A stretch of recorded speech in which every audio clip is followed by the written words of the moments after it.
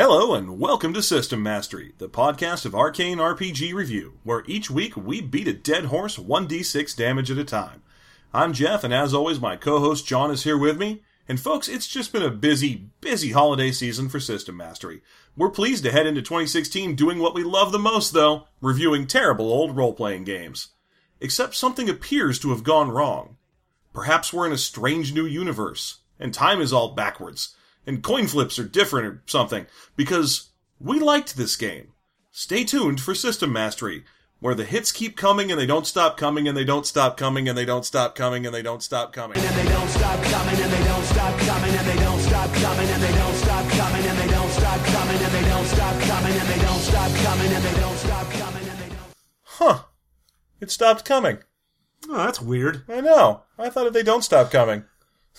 Yeah, that is not as advertised. Not at all.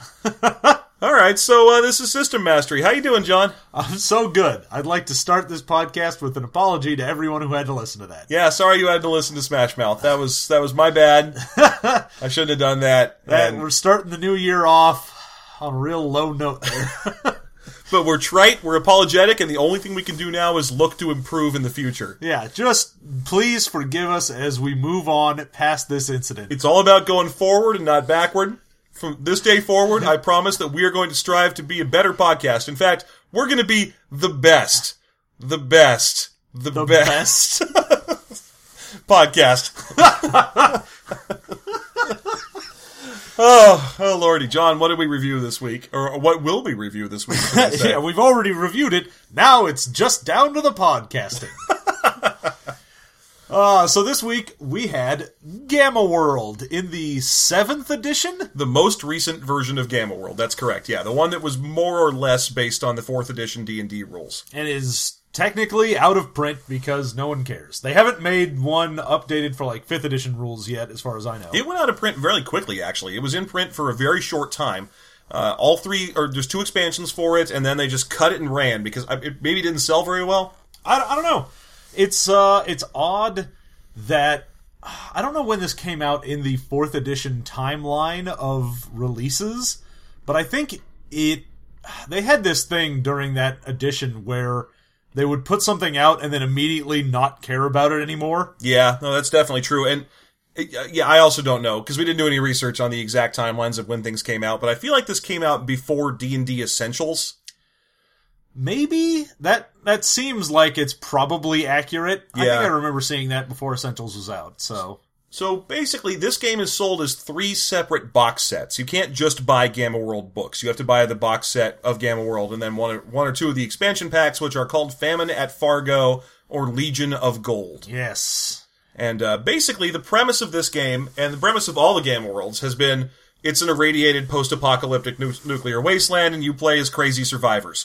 And you've gotten increasingly crazy in each edition of the game. In the beginning, it was, you play as soldiers or scavengers living in a wasteland, kind of like Mad Max, and there's giant irradiated beetles and death robots. Well, you saw that a lot with basically anything that wasn't Rifts that was post-apocalyptic was very like, it's like a dirty apocalypse of just, there's some weird mutated animals and you gotta fight them, or maybe you are one, but mostly it's just humans living hard Scrabble lives in the post-apocalypse. It's people who base their 80s and 90s, and I know this game's from the 2000s, but because this game's a lot different. I'm talking about before Gamma World 7th edition. A lot of post-apocalypses were based on people who had seen 70 sci-fi movies about them. You know, like A Boy and His Dog. Yeah, which were all just, what is the apocalypse about in these old movies? Well, mostly just a guy wandering a wasteland, mostly getting into trouble.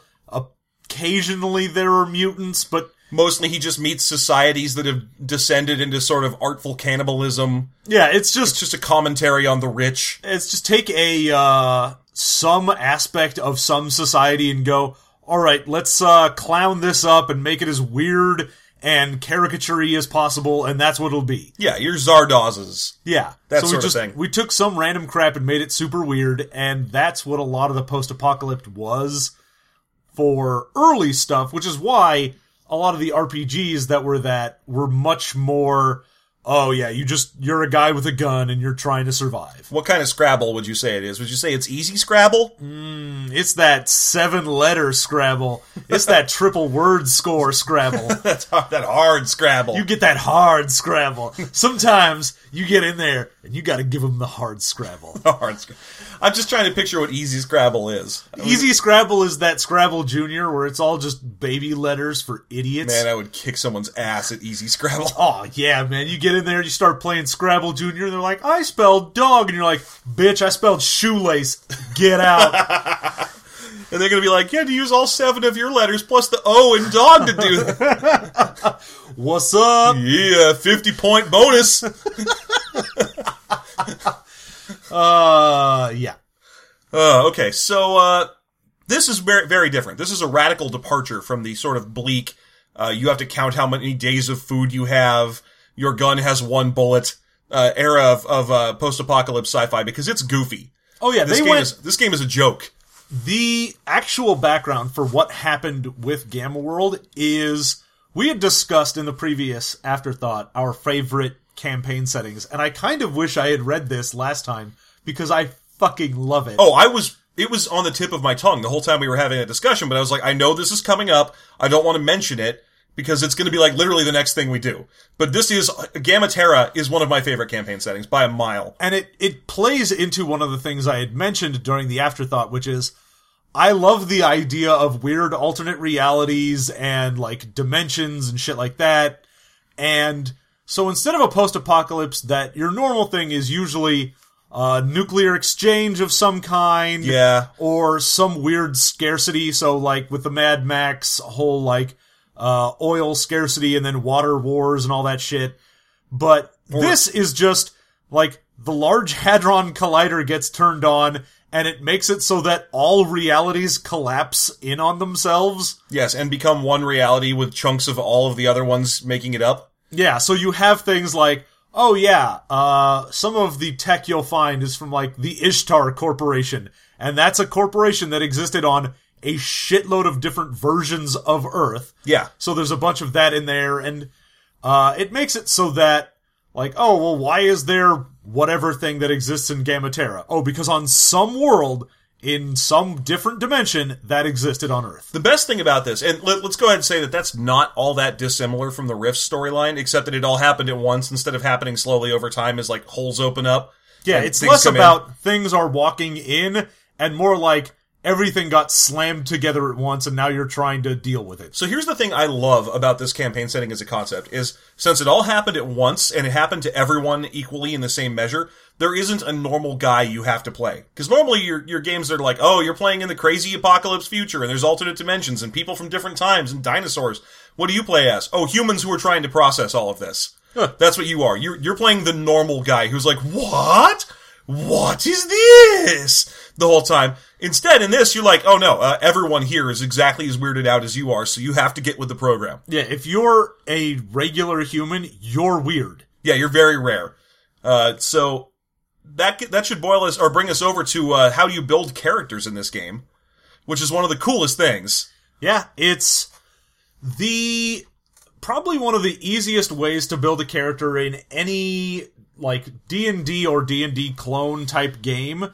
Gamma World has a bunch of different, basically races / classes, because they're all just the same thing. Mm-hmm. So, you have a chart with 20 of them, and you roll a d20 twice, and take both of them. The first one you get is your primary, second one is your secondary, and that's going to determine what you are, but it's not shit like, you're a human, you are an orc, you are a fighter. Oh no, it's a bunch of weird crap. And what's especially fun about the fact that it's weird crap is that you get 2 of them, and then you combine them to form what you are. So just to give you a quick rundown of these, I'm going to start listing them off, and I guess this is going to take up most of the podcast anyway, so we can discuss these as we go through. First one is Android. Yep. So it's just robot guy. Robot guy, and again, to give you a breakdown of how these work, because they're very simple. It's just like 4th edition D&D in terms of math. You add your level, instead of half your level, you add your level to all the rolls you make all the way through the game. You only go as high as level 10. Yeah, well, this game is very upfront about the fact that they're like, oh, you'll probably die, but don't worry about it. It doesn't matter because you can just roll up a new character in like a minute. Yeah. So, okay, an android. You are a mutant, of course, because everyone is a mutant. It doesn't matter that you're a robot. Don't worry about it. You're an android mutant. All right. Your mutant type is intelligence. What does that mean? If it is your primary trait, your primary race is android, then it means you get an 18 in intelligence. If it is your secondary, then you get a 16 in intelligence. If both your primary and your secondary are intelligence, you have a 20.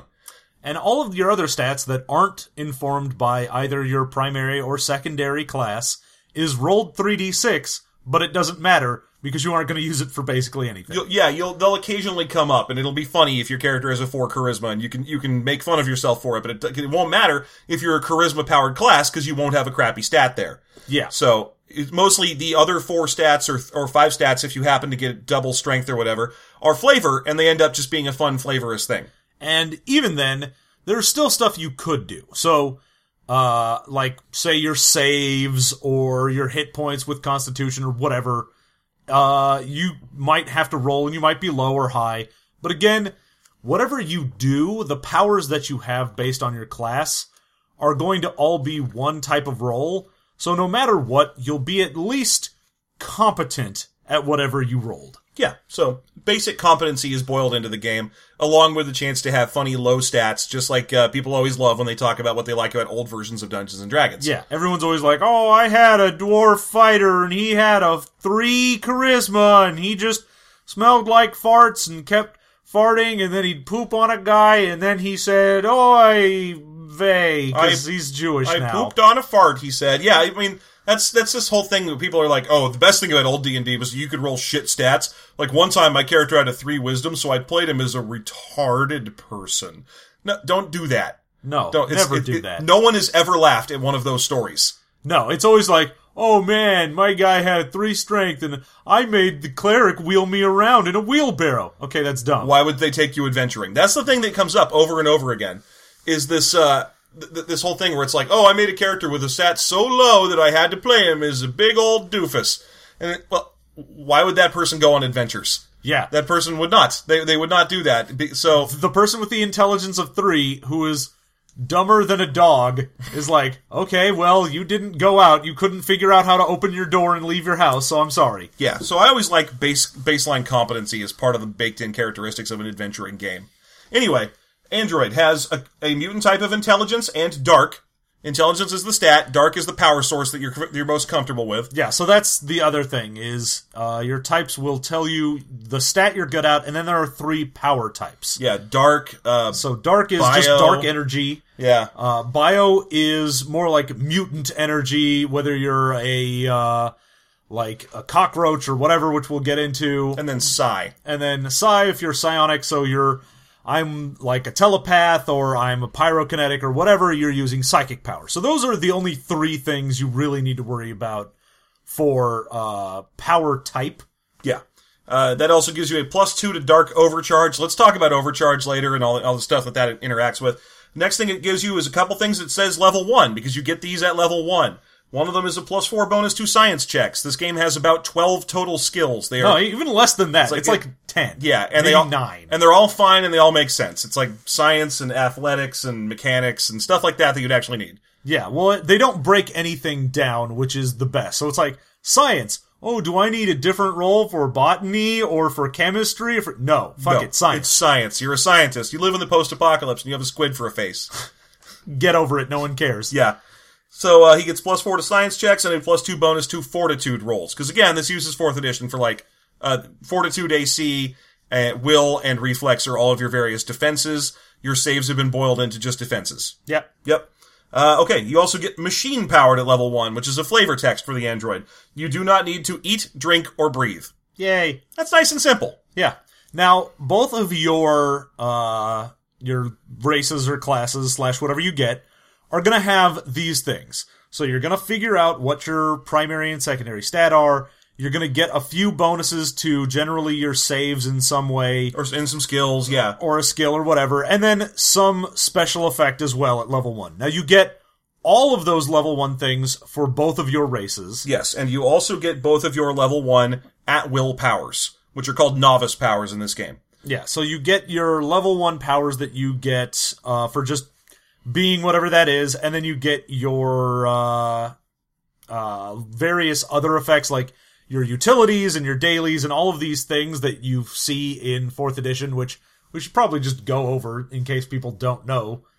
Oh, how 4th edition works? Yeah. All right, 4th edition's power system is basically, it's called people call it AWU or something like that, which stands for At Will Utility Encounter Daily. So it's like AWUED. And whatever. And it at will powers are the powers you get at the start of the game. Most characters have 2, but you can have as many as 4 if you're playing like a human druid or something. And they are powers that you can use whenever you want. Any time it's your turn, you can use your at will powers. They do not run out. Now, you have 3 things you can do during your turn. You get a standard action, which is stuff like make an attack, or any of the more complicated things will take a standard action. You get a move action. You will have a speed. That's how many squares you can move. Yep.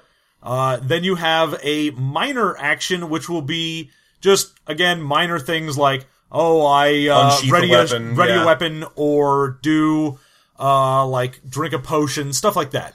Now, you can trade down, so a standard action can be traded for a move or a minor. A move can be traded for a minor, but you can't trade up. Right. And, one of the common complaints, and it's a legitimate complaint to make about 4th edition, is that minor actions very rapidly became one of the more important parts of the game's economy. Because if you didn't do something with your minor action every turn, you were wasting a potential action. So there was a big problem in 4th edition where you tried to build your character around getting as many minor actions as possible, so that your character was constantly doing 2 things every turn instead of 1. And the game... Well, it's the same thing with move action powers. Yes. I use this power as a move action because you go, otherwise, if I'm already next to a guy and I don't need to move, there's an entire action I'm not using. Yeah, so that was a problem. It still potentially exists in this game, although without access to feats, at least not in this book. Feats come out in a later expansion for this game. Yeah, so there's no feats to worry about. There's really no lists of things to choose from. Yeah. You just unlock the ones for your classes, and then occasionally get more, but that's not a thing you actually get to pick. Right. And then, to speak of the rest of the powers, though, you have your at-wills, you have encounters, they can be used once an encounter, you have dailies, they can be used once a day. This game does not have dailies, it only has encounters. Yeah. There are no dailies in here, because daily, honestly, is not all that great of a mechanic. Well, no. Their daily is mostly just one-use items or one-use powers that you get, that instead of it being, you use it once a day, it's you'll use it once and then it goes away, but it doesn't matter because you'll replace it with some other one-use thing. Yeah, we'll get to that. Like I said, we'll get to that mechanic in a bit because it's one of the more innovative parts of this game, and it's going to need its own huge, crunchy section. So basically, there's a little level up chart. So when you roll to, God, we're doing this all wrong. All right, here they go. Android, cockroach. Yeah, and cockroach does not mean you have to actually be a literal cockroach. It's just sort of a bug. A big bug. A big human-sized bug. So, and if you're an android cockroach, that means you're a big robot bug. Or a big bug robot. Whatever it is. You decide the way that these 2 classes interact to generate one character.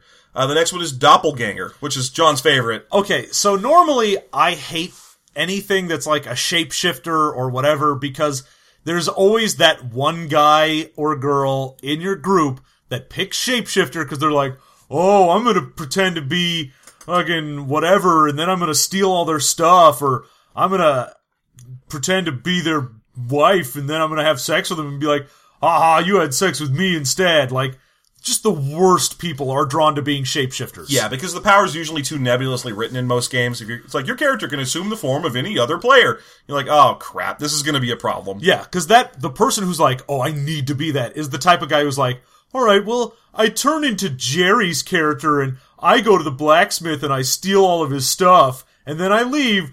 Guess you better watch out, Jerry. I'm like, fuck you, Bill. You are a piece of shit. Yeah, no, it's just not fun.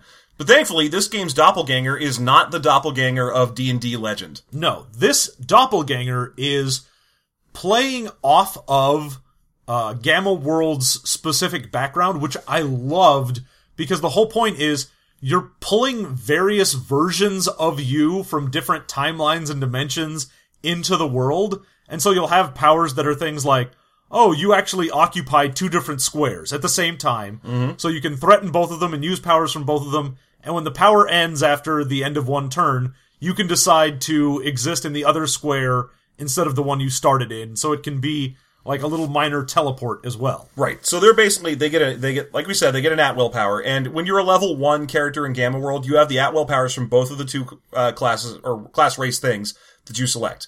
So for them, theirs is called Double Trouble, and it's an at-will with the dark type, because these guys are dark-powered. It's a standard action. You create a duplicate of yourself in an unoccupied square within 5 squares of you.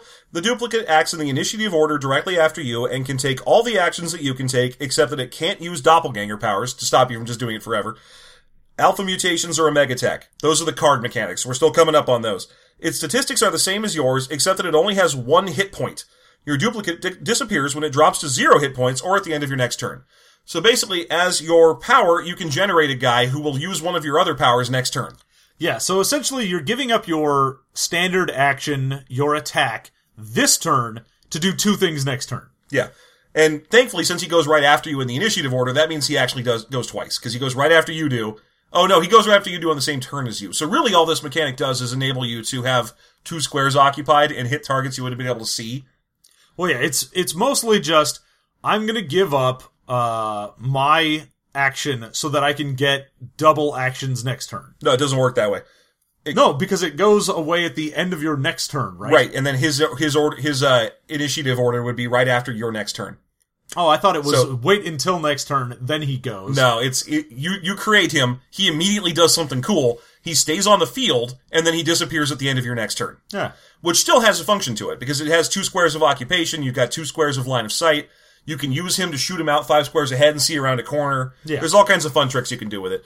He also has a utility, which is his utility is you summon a duplicate and then replace the duplicates, and then you just are the duplicate moving around. Instead of that, you switch places with one of your alternate duplicates and play that one from this point forward. Yeah, it's like I said, it's like a teleport, but instead the actual in-game thing is, oh, you pulled a guy from another dimension, except by doing so, you have shunted yourself into another dimension, and now you're running around as one of your weird duplicates. Which means, fluff-wise, it just says, it's a teleport, or rules-wise, it's a teleport. Fluff-wise, you could accidentally pull in Pirate You and just run around as Pirate You from now on. Yeah, the person playing the doppelganger is just like, oh, I got bored of whatever personality I gave to myself. I use this utility power and come up with a different version of me.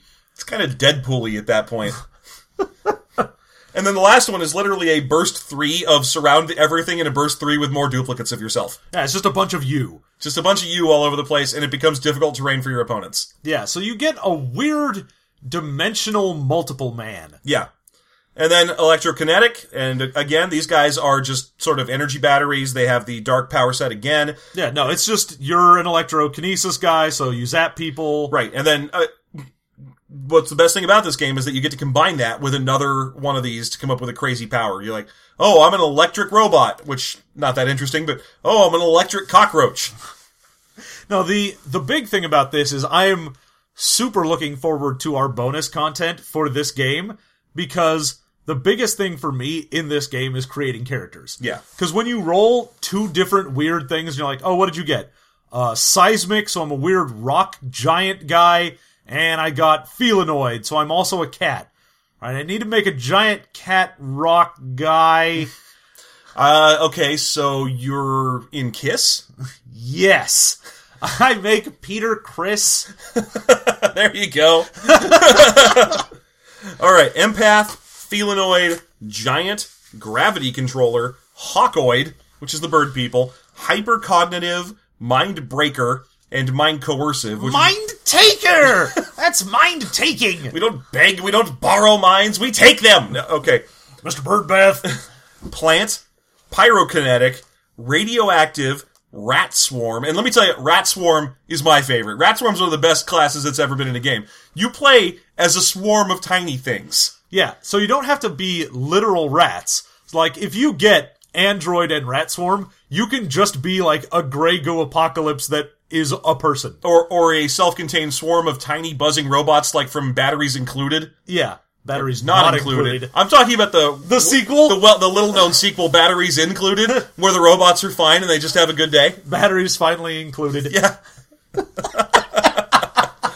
Yeah, that's a great one. And then a woman gets pregnant or something. I haven't seen that movie in a while.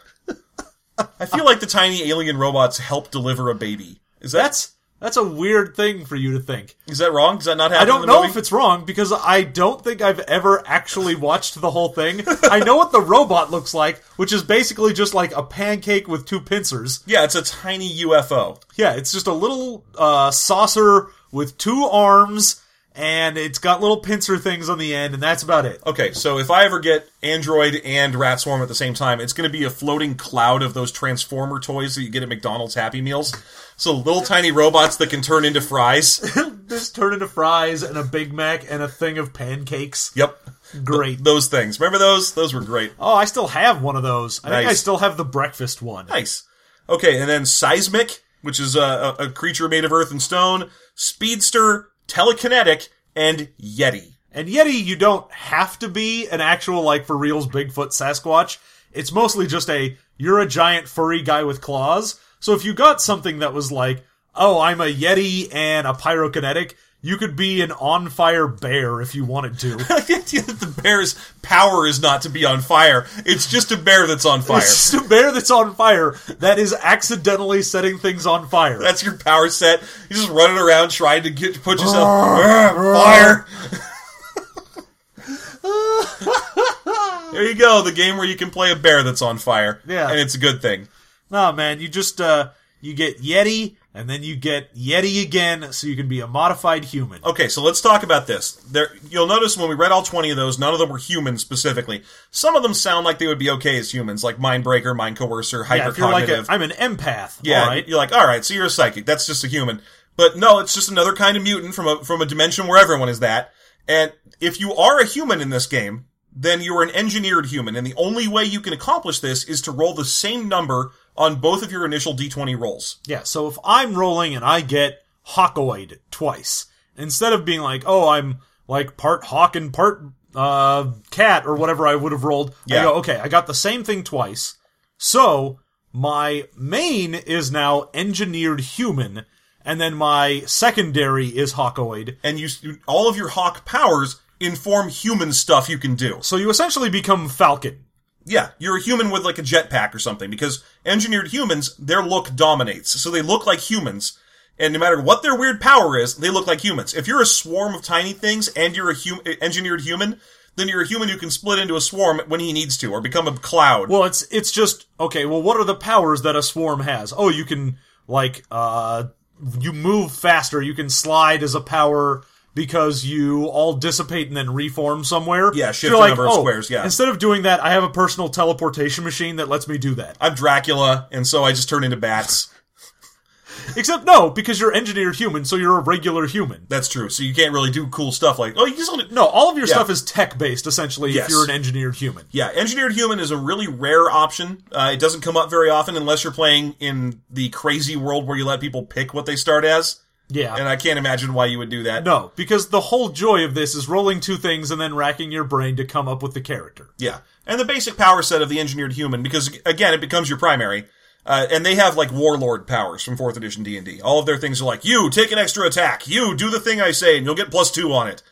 So they're kind of like leader types. Well, yeah, because they're super rare, and they usually came from, like, a survivor colony of humans that are not mutants yet, Yeah. which are very rare in Gammatera.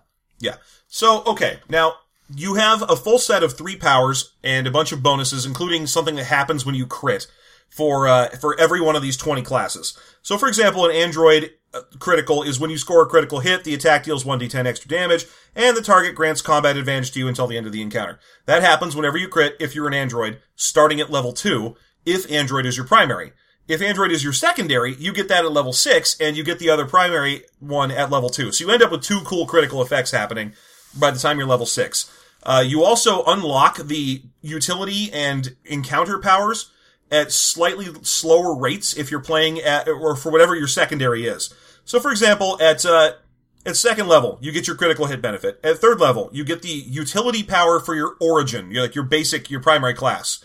You won't get the other utility until, looks like 7th level. Yeah, which, unless you are really good at keeping yourself alive, or your DM just doesn't feel like trying to blow you up, chances of you hitting higher than like level 5 is not particularly great with any one given character. Well, I feel like this isn't a game where when you die, you're done and you have to start a level 1 character. You're just the next guy they pick up in town. Oh, yeah. Well, it's, we went on an adventure and we were exploring some radioactive factory and then, like, our on-fire Yeti died. Our bear died. Our on-fire bear finally burned to death.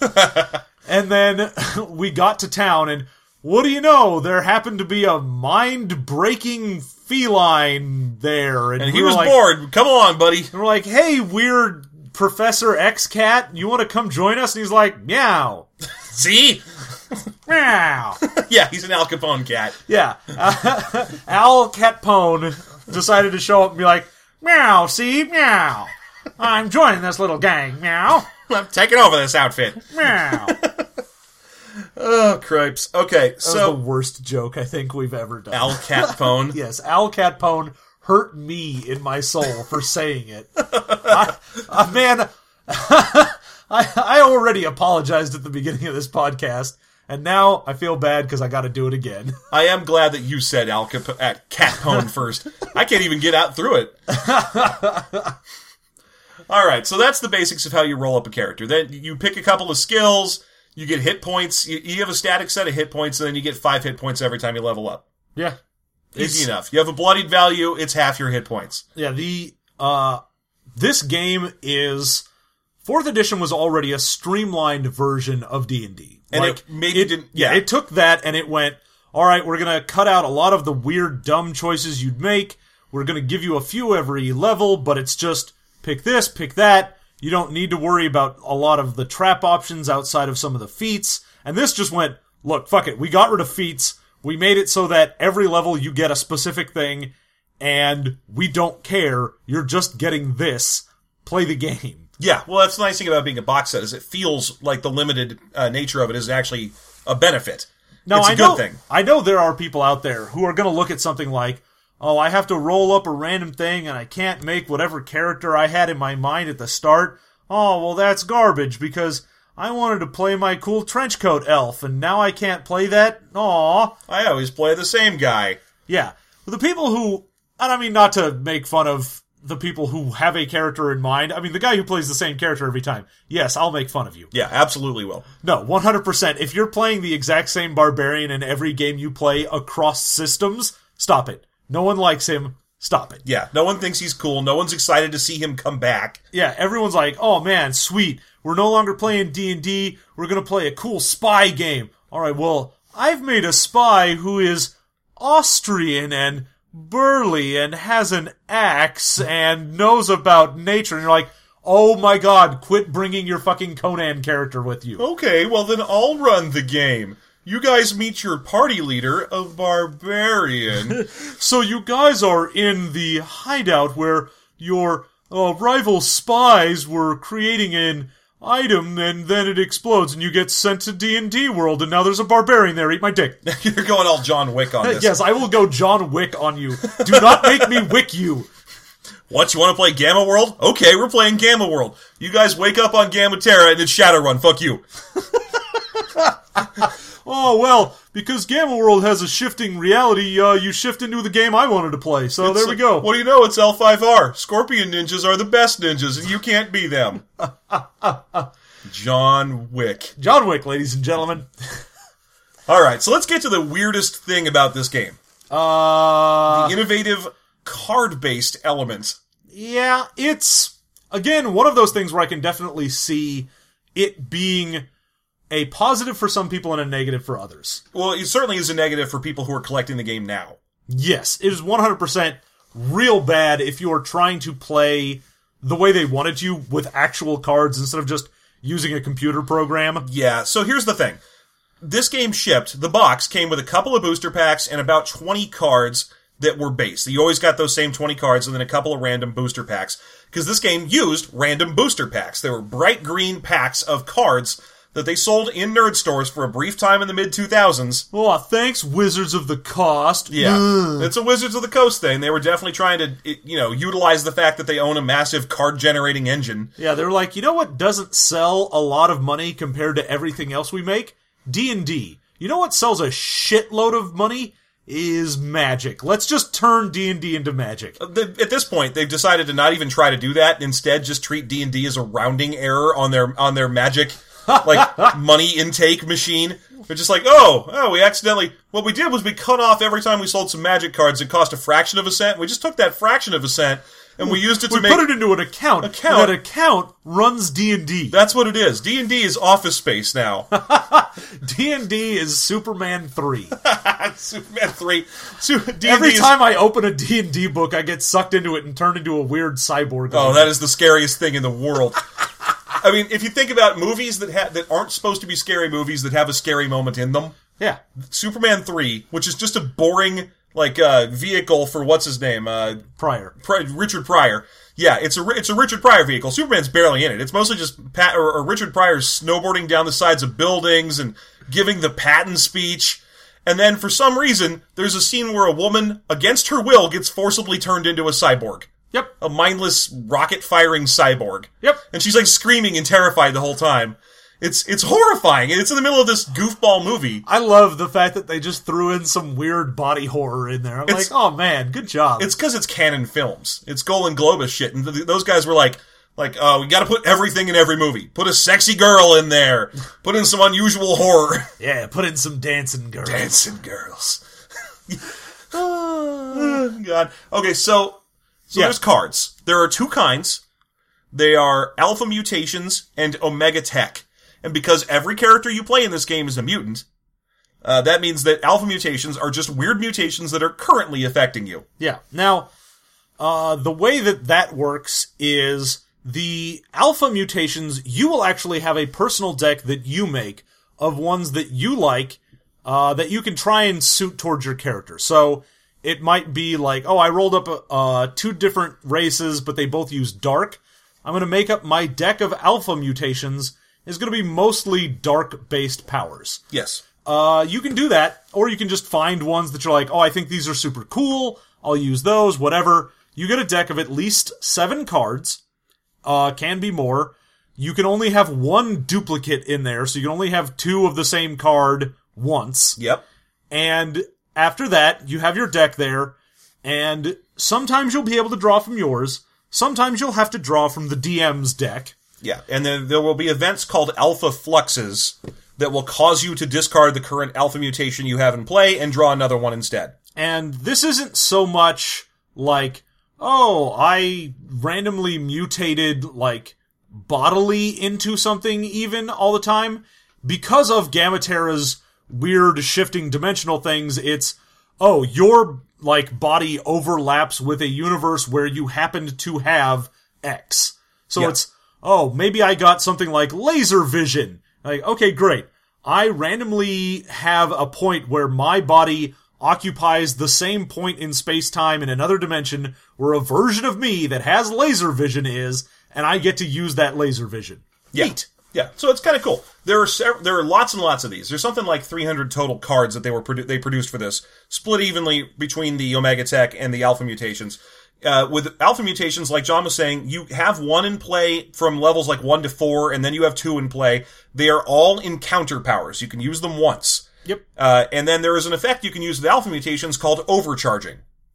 Now, Overcharging is you roll a d20 when you use the power, and if you roll a 10 or higher, the power has some crazy altered effect. It gets even more dangerous, and it is better. If you roll a 9 or below, you lose the power. Yeah.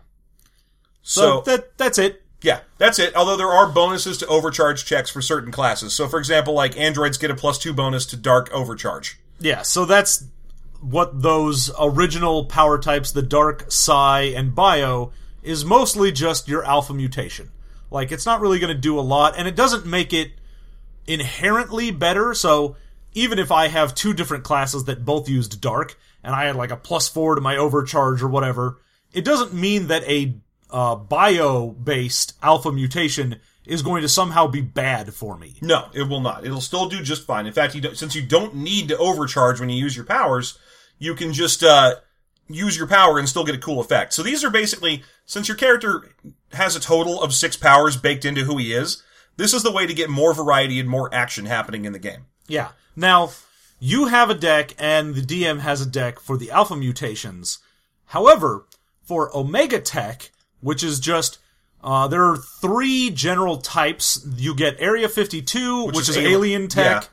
Yeah. You've got the Ishtar, which is a weird, other dimensional group where humans made a bunch of tech. It's like Atlantis type stuff, as compared to Z, which is the last one, which is like Super Nippon of the future type stuff. Yeah, and it's XI, but it's pronounced Z, and it's just 3 different types of tech you can get. It's just sort of different flavors, but only the DM has that deck. You don't get to decide what type of things you'll scavenge. Yes. Although scavenging is a thing you can do with some Omega tech. Because the game is post-apocalyptic, there is scavenging as a constant mechanic you can do. You can always try and scavenge after fights.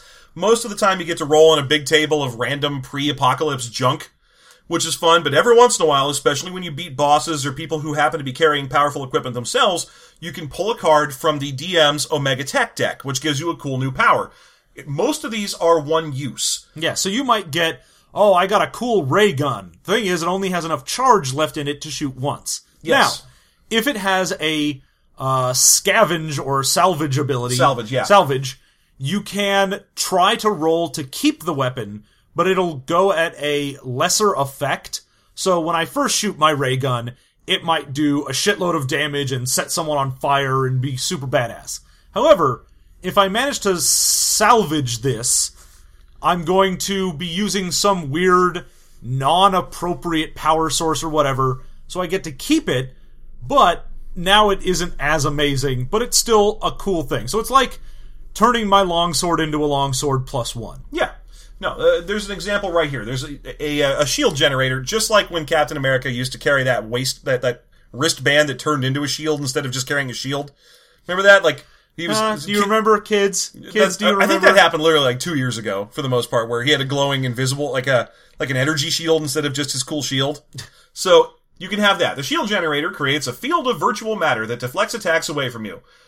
Power, encounter, immediate reaction, melee 1, trigger, an enemy misses you with a melee attack or ranged attack. Target, one creature adjacent to you, other than the triggering enemy. Effect, the triggering enemy re-rolls the attack against the target.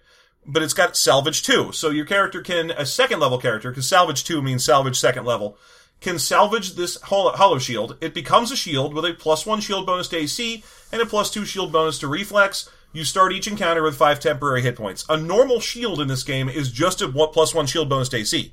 So this is a nice thing. It's a good bonus to get. Yeah. It's getting a magic shield, it's essentially. getting a cool magic shield. You can fail that attempt to salvage. If you do, you can never try it again. Yeah. If you do fail a salvage attempt, you just ruin whatever you were trying to fix. One of my favorites is that one of the items you can pull in a Megotech is a tank. And if you succeed, it's a 6th level salvage, so it's hard to do. And if you can succeed at salvaging the mini tank, you get the tank, but the gun falls off. So now you just have a vehicle you can drive around in. Okay. Yeah, it's not terrible. It's kind of fun. Now, the way equipment works in this game is, once again, they've taken the idea of everything and streamlined it way down. So, instead of like, I have plate mail and banded mail and ring mail and leather armor and studded leather armor. No, you have heavy or light. And it's real easy to choose. Is your intelligence or dexterity bonus +4? Then you should take the light armor. Is it lower than +4? Then you should take the heavy armor. Done. Yeah, because light armor is +3 and you can use your dex or int bonus. Heavy armor is +7, but you're -1 speed. That's it. And if you want, you can use a shield, +1 to AC, but it takes up one of your hands. Yep. Because all the weapons have also been streamlined into one-handed weapon, two-handed weapon, one-handed, and those are then split into light or heavy. So you can have one- and two-handed light weapons and one- and two-handed heavy weapons, and that's for both ranged and melee. Right. And then there are, including guns. The only difference between guns and those is that they have range and they use ammo. Yeah, no, well, some use ammo. That's right. Some do use ammo, some don't. Let me briefly talk about the ammo power in this game, because it is the coolest thing in role-playing games. Yep. Okay, the way ammo works in Gamma World is, if you shoot your gun once during an encounter, then you are being careful with your ammo, and you have ammo at the end of the fight. Yeah, because ammo is binary. Yes. If you shoot your gun twice or more during an encounter, then you might as well shoot every turn, because you are not being careful with ammo, and you will be out of ammo at the end of the fight. Yeah.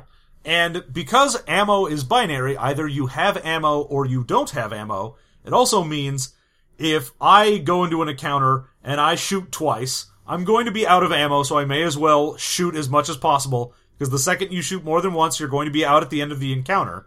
But it also means someone can't lend you ammo. If someone has ammo and they give it to you, they are out of ammo and you have ammo. That's it. Yeah, There are no ammo types. Nope, it's just ammo. It just works. Don't worry about it. Everything else is jury-rigged. Why shouldn't this be? The example of a heavy two-handed weapon in this game is a stop sign. Yeah, they're like, oh, whatever you want to use. They also have a giant TV as a two-handed melee weapon. Yeah, just swing a big TV at people. Don't worry about it. It's not like it's going to get magical. If you have one that has some kind of cool bonus, it's probably Omega Tech. So that means that you're very free in this game to describe your weapons as whatever the hell you want. Yeah, your armor is whatever you want. Again, this game is much more for the people that want to skin things. Yeah. When you're rolling your two classes and you get to combine them in weird ways, you get to skin it however you want to make those work. When you get your heavy armor, or your light armor, or your heavy two-handed weapon, or your light gun with one hand, you can make it whatever you want it to be to fit that. So whatever you had in mind, even though you can't, say, specifically pick the type of character you are. So if I was like, oh, I had a really cool idea for a, empath android who could tell what other people were feeling but could never feel it himself, but then I don't roll that, I go, oh, I'm sad. But I can still flavor things however I want to for what I rolled. Oh yeah, you can play as a robot who collapsed in the jungle and ran out of power and then was taken over by vines and is now a plant robot. Yeah. It doesn't matter. Just whatever you're going to see in the bonus content, those of you who are subscribers, that you can just take whatever you want and make characters out of it. It's really fun. Yeah, that's the biggest amount of enjoyment for me in this game is reskinning. Is deciding, oh, I have a shield. What should that be? Alright, well, I have a monster truck tire that I cut in half and that I use as a shield. Okay, great. Yeah. That's it. Doesn't matter. What's your armor made out of? It's a bunch of phone books I'm hanging off myself with rope. Yeah, and depending sure. on what type of phone book it is, it'll either be heavy or light. Well, it's Kevlar phone books. There you go. So, those useful Kevlar phone books. Dem Kevlar phone books. There was some dimension where they printed phone books on Kevlar, I'm sure. Absolutely. I don't see why not. Alright, so one last thing that's in this book. Actually, there's two more things in this book, because each one of these little tiny books that make up this game also come with a monster manual baked right into there and an adventure. Yep, so this has a bunch of monsters in there, which are mostly just weird mutant things, stuff you'd find in your standard post-apocalyptic game. So you'd have, like, what do you have? Mutant badgers, you have robots, land sharks and robots and weird bugs and stuff like that. And then you get a few more unique things. You've got, like, the weird one for me is there's a giant mosquito that doesn't fly, that just walks around like a dog, and still wants to drink your blood, though. I think that's the Soul Besh. That thing is rad. I love it. Yeah. So there's a whole bunch of really cool monsters. They get weird names. There's badgers, there's rabbit and pigmen. One thing you'll notice is that even though this is sort of a D&D offshoot, you don't get orcs and so on, but these are just close enough to 4th edition D&D that you can basically, especially if you use the third monster manual from 4th edition D&D, you can just take monsters from that and have your players fight it, and it's not a big deal. It's just close enough. The first two monster manuals are going to be too many hit points and don't do enough damage. They won't make for fun encounters. But stuff from the third one will be perfect. So you basically have an infinite supply, or a huge supply of monsters as needed. Yeah, and you could go online and just look up what stats a certain type of monster should have. You can make it real easy. So, say you had an idea, you go through this book and you go, alright, as much as I love the idea of burrowing land sharks and weird mutant flying flies, barracuda, a fucking manticore that shoots laser beams from its eyes, as much as I love all of that, I had an idea for fill in the blank, whatever. You're like, oh, I want to make them play in a Fallout world, so I want to make them fight a Deathclaw. Yeah. Okay, well, you can figure out what type of thing you want to do. So you're like, oh, it's a regular Deathclaw, it'll be a soldier type, because each monster has a type, and it'll be a 4th level. Okay. It will have these stats, it will do this much damage, you can come up with a few encounter powers, those powers will do this much damage. Great. That's it. Yeah, it's pretty easy. And then there's a little adventure at the back of the book where you have to stop some badger men who have a factory that generates robots, I think. It's been a while since I read the adventure in this one. Yeah, so the batters are the mutant badgers, and the batters are making weird robots, and you have to go in and stop them. Yep. And it's only, 6 or 7 rooms, so you just go through, there's encounters, and again, there's just a very streamlined feel to this. Everything is just, you go into a room, here's what's in there, there you go, here's a map of it. Well, one of the things that people always say, or at least people by which I mean you and me, always say is that 4th edition made great board games. Oh, yeah. Those Wrath of Ashkardalon and Castle Ravenloft board games using the 4th edition rules, those were fantastic. Mm-hmm. And so 4th edition itself is pretty close to being a pretty good board game. And this game is even closer. Yeah. With the further streamlining of everything, you can get to the point where you're like, I just set up a factory as a board and let my players go through it. And that's basically it. I'm playing a board game in character. And it's hard to come up with a game where it's easier to do that. Because I own the Gamma World basic box set and a couple of the 2 expansions for it. And each one of them comes with this great book with a bunch of new monsters in it and more adventure stuff, more powers, more things to roll to start as. You can also, in addition to this book, you can have things like an octopus for a head and someone who regenerates so fast that their utility power is to throw their hand at a target for a turn. So there's all this cool stuff you can do, but they also come with full printout maps with the squares printed on them, so you can use those for a variety of encounters. Punch out cardboard tokens for all of the monsters and new character classes in the book, and more of those collectible cards. So you end up with each one of these boxes that they sold were great value. They come with basically enough stuff to run a really good adventure. Yeah, and that's probably one of the more interesting things about it being a box set rather than just a book, is it let them do things like, we know you'll need these tiles to run the adventure in there, so here's a bunch of tiles, and here's all the tokens for all the monsters in there, but it still cost you the same as if you had just gotten, an RPG main book. Oh yeah, the core Gamma World box set, when I bought it, I think it was $40. Yeah, so it's less than the core D&D 5th edition main book. It is $20 less than that as a box set that comes with a bunch of shit. Yeah, and you can still find them online for super cheap. So if you believe us, if we've told you anything before, this will be the 4th game we've liked out of 65 of them. Yeah. So it's easy to go get. The only thing, and it's going to come right up as my least favorite thing about this game, is that it's very hard to come up with those collectible cards now. So we're at 52. Why don't we talk about our favorite and least favorite things? Okay. So John, what would you say is your favorite thing about Gamma World 7th edition? Now, I've already gone on at length about how much I love the idea of the background for this, but one of the things that struck me in this game that I loved was the small advice sections in this. Mm-hmm. And usually you find those in a lot of games, but this one had 4 sentences per time they were going to do something, and every one of them were great. It was just hey, you should probably let your players do whatever they want to do when they're in their character, but still have the adventure go along the certain way, and don't make a world that's too open because too many options will make it so that players don't know what they're supposed to do, but don't railroad them. It had a lot of 1-sentence advice column things in there that were really good. Also, a decent sense of humor in here. So I think I'll say that's my favorite thing. You want to take that as your favorite? Sure. This book's We've made fun of games before that try to be comedy role-playing games. Yeah, I especially am super critical of any time a comedy RPG comes out, because 99% of the time it's time to be as wacky as possible at all times, even when I'm telling you the rules. It's just like a Mad magazine that goes on too long. Yeah, I'm reading a Mad magazine that is 257 pages. And I have to keep reading it over and over again because I'm going to play it. Yeah, I have to reference earlier sections of this Mad magazine in order to understand the Spy vs. Spy that I'm currently reading. Man, if only... Okay, hang on. I gotta reopen the page that's the lighter side of hippies.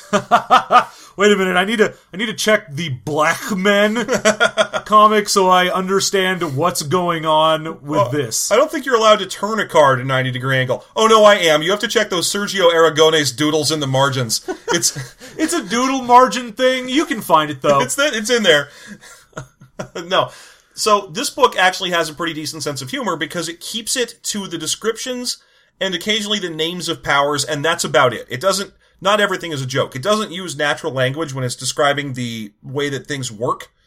You know, things are like, oh, this does X damage to Y targets, and it uses Z squares to do that. So it's very simple there, but then they'll fit in the puns and the little jokes around that. So you get that sense of, oh, this is sort of a comedy post-apocalypse, but it isn't forced on you. You don't have to constantly say things when you're using it.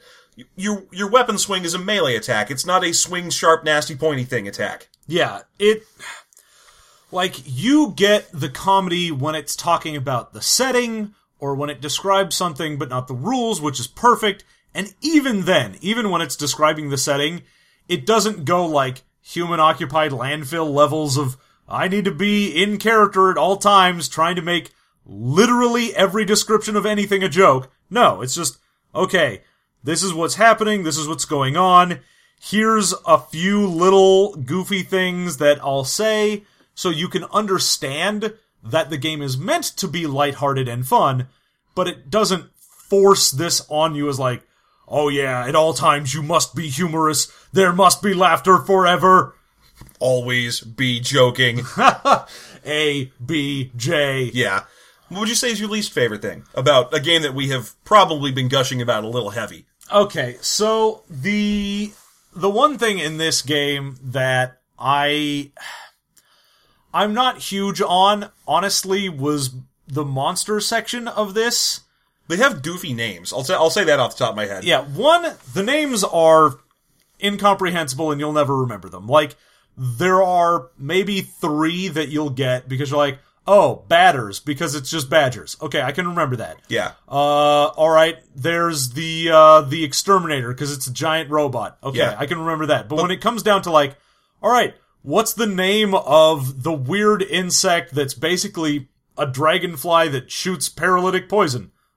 Is it a bash? Like yeah, B-A-A-S-H? I think it's a blash with an L in there too. Yeah. I have no idea, because most of the names are just garbage. But even then, there's not a great spread. You have to do a lot of work, because it'll give you like a bunch of level 1 or 2 type monsters, but then it'll give you like, here's one level 5, here's a level 6, yeah. Here's one level 10. The two-headed giant in the first book is that. And it's got, again, it has a name, I don't even remember what it is. Yeah, so it gives you a few things, so it's like, alright, there's a level 10 solo, that's the only level 10 in there, and it's the giant exterminator bot. Yeah. Okay, great. And we only reviewed the core box set for this, the big green core box set, but I can confirm, because I have the other ones, that the other monster manuals are for middle and then high level characters. So you end up with a bunch more like level 6 all the way up through level 13 solos. Yes, because the original box in this is not great, because eventually you're like, okay, well, I had you fight a couple of the things that, you know, exist at level 1 or 2, but if you get to, say, level 5, there's like 2 options for things to fight, and as soon as you fought them, you're like, alright, is every encounter gonna be these? Yes, yeah, obviously. Oh, it sure is. But it's okay, because the expansions do actually fix that. Yeah, but we're not reviewing the expansions, so I don't care. You're right, so this book has a clear failing there. Yes, that is the biggest problem with this, is it doesn't allow you to, straight out the box, really run things well. No, that's definitely true. There aren't enough monsters. It only comes with 2 maps, so there probably aren't enough maps.